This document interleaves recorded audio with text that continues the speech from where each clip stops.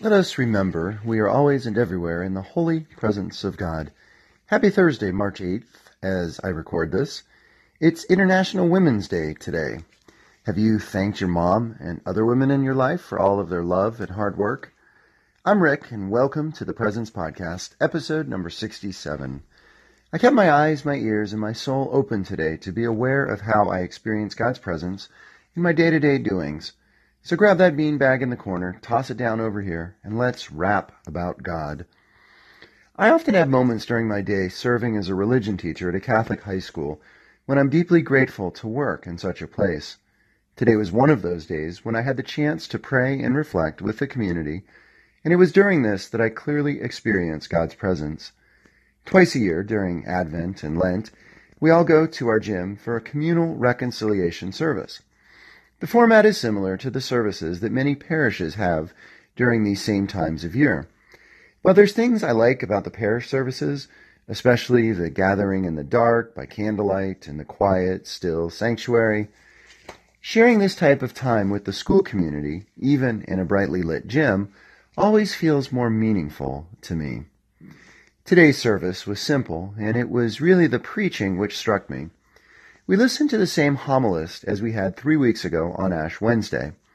I spoke then about his challenging prophetic preaching only hours before the horrific news of the Parkland shooting broke.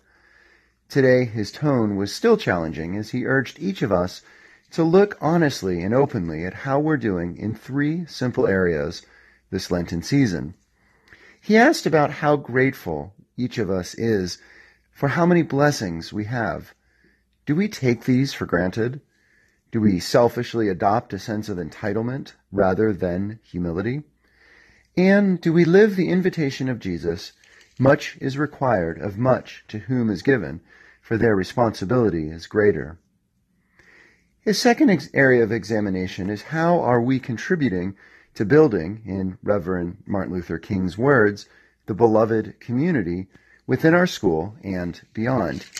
He touched on this same theme back on Ash Wednesday as he observed at how profoundly our nation is losing this vision and commitment to any sense of the common good. And the third, perhaps most foundational area for our examination of our consciences is whether or not we are truthful.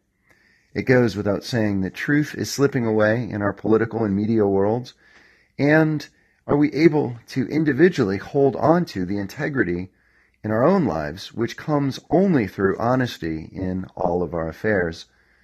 I heard God asking me to examine these 3 areas in my own life. I felt God's presence in the community in which I can ask these questions of myself, as I also guide others in their own self-reflection. As I grow to understand Lent more with each year of my life, I see how it is such a valuable time for self-reflection and for receiving God's reconciliation when I've fallen short of my ideals and of what God is calling me to be. May the grace I felt today in our liturgy help me and all in our school as we strive to be more and more becoming a grateful, honest, beloved community, which is God's kingdom or kingdom here on earth as it is in heaven. How are you doing in these 3 areas of your life? Gratitude, contributing to the beloved community, and honesty. How can you allow God to help you to let go of shortcomings and to grow in these 3 areas? Thanks for listening. Blessings and peace.